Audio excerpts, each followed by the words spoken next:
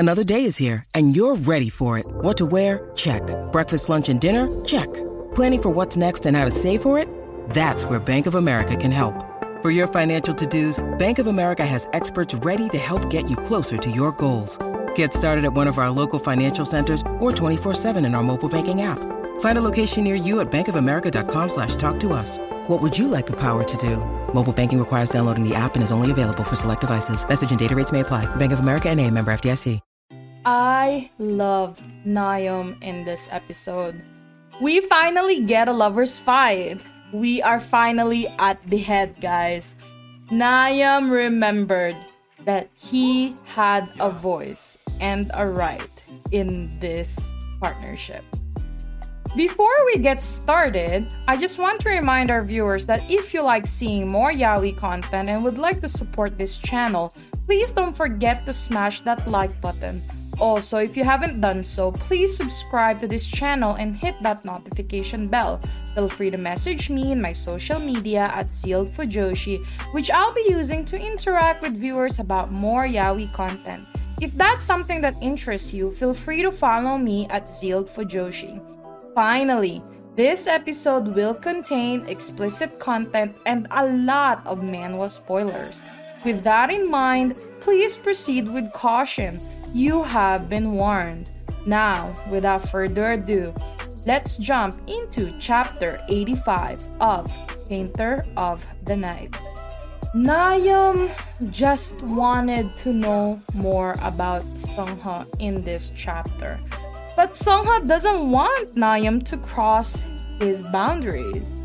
Sungha just wanted Nayeon to smile like a fool in front of him, stay by his side, and just take whatever is given to Nayeon.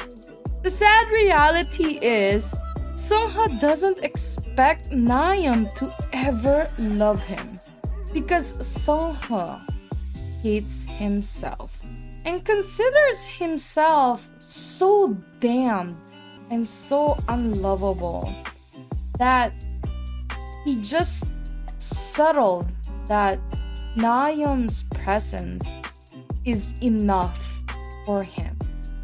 And that is so sad if you really think about it, right? Also, Sungha's dad is coming. And Sungha looked pale as F after hearing about this information. See, Sungha really needs Nayeon to comfort him. And Daddy Yoon, instead of praying, go and do something about your child and the shit you've done to him. My God. The young lord, Sungha, looks terrified that his father is inside his home. At this point, I think, and a lot of people are gonna hate me for saying this, Nayeon should get the hell out of there.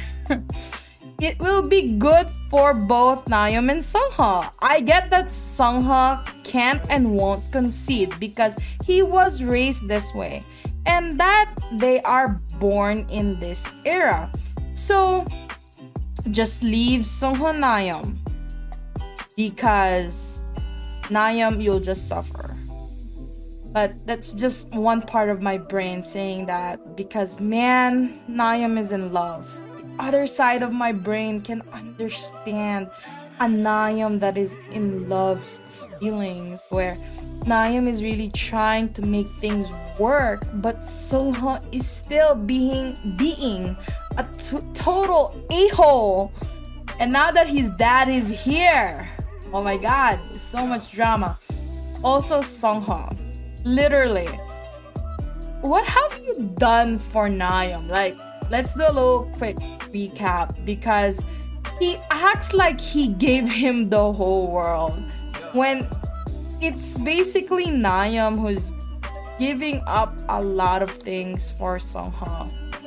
Sungha really needs to come down from that pedestal real quick because if anything, Sungha is the cause of all of the problems in their relationship. But part of me also knows that, sometimes I know that, I I want so many developments from Sungha, but then sometimes, when things like this happens where Sungha is ruining so many things that is, slowly healing or being fixed, then he goes on this total big hole rampage, and it's always the same. Totally not fair for Nayeon. I can't help but it's hard to balance myself. Like, I understand all of their point of view, but I'm a fangirl for Sungha, I'm a fangirl for Nayeon. I want them to work out, but I also hate Sungha. I'm really all over the place when it comes to this series, but that's also why I love this series. I do love that. I really love how Nayeon fought back in this chapter and explained to Sungha. But, Sungha isn't passing the vibe check in this chapter. I mean, okay, let's talk about Sungha. A person with a severe traumatic experience ever since he was a child. We like I said, you can't easily tell someone their main cause of their mental problem, especially when it comes from his own family. Please understand, or at least I keep telling myself that I have to understand Sungha's feelings a little bit more. He never had someone to open his feelings up throughout his whole life. Remember, he even told this to Mr. Kim a couple of chapters ago that no one or nothing in that house ever belonged to him. Like, nothing. Like, he has no one to open up with. And so going back to this point, it takes time to tell someone whom he can trust about this deep of a trauma. I'm not an expert, and I'm not claiming to be an expert, but I can truly understand the basics of this whole thing because of how good the author Byun-Duk is at expressing the emotions through their faces. The characters are so well drawn that you just know what they are feeling at that moment.